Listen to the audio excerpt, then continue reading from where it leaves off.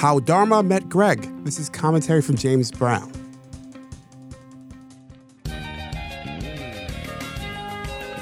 That's the theme song from Dharma and Greg. I rewatched the pilot for the 90s sitcom over the weekend and I was floored.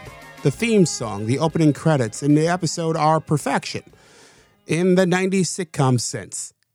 Jenna Elfman's Dharma and Thomas Gibson's Greg's relationship was written in the stars. As children, they were mesmerized by each other on a subway train in San Francisco. Within seconds, we're introduced to Dharma's world via her hippie parents, in the yuppie wasp world of Greg via his parents. He couldn't help but look at Dharma, and she him. No words are said.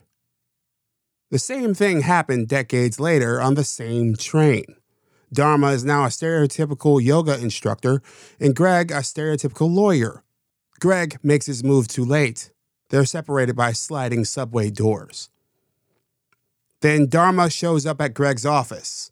Implausible, yes, but it's a sitcom after all. It sets up the rest of the series. It's built around a series of endless fish-out-of-water scenarios that are light, fluffy, and delightful.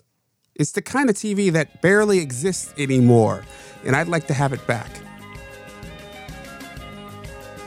What do you think? Tell me in the comments at jamesbrowntv.substack.com or email me at jamesbrowntv@gmail.com.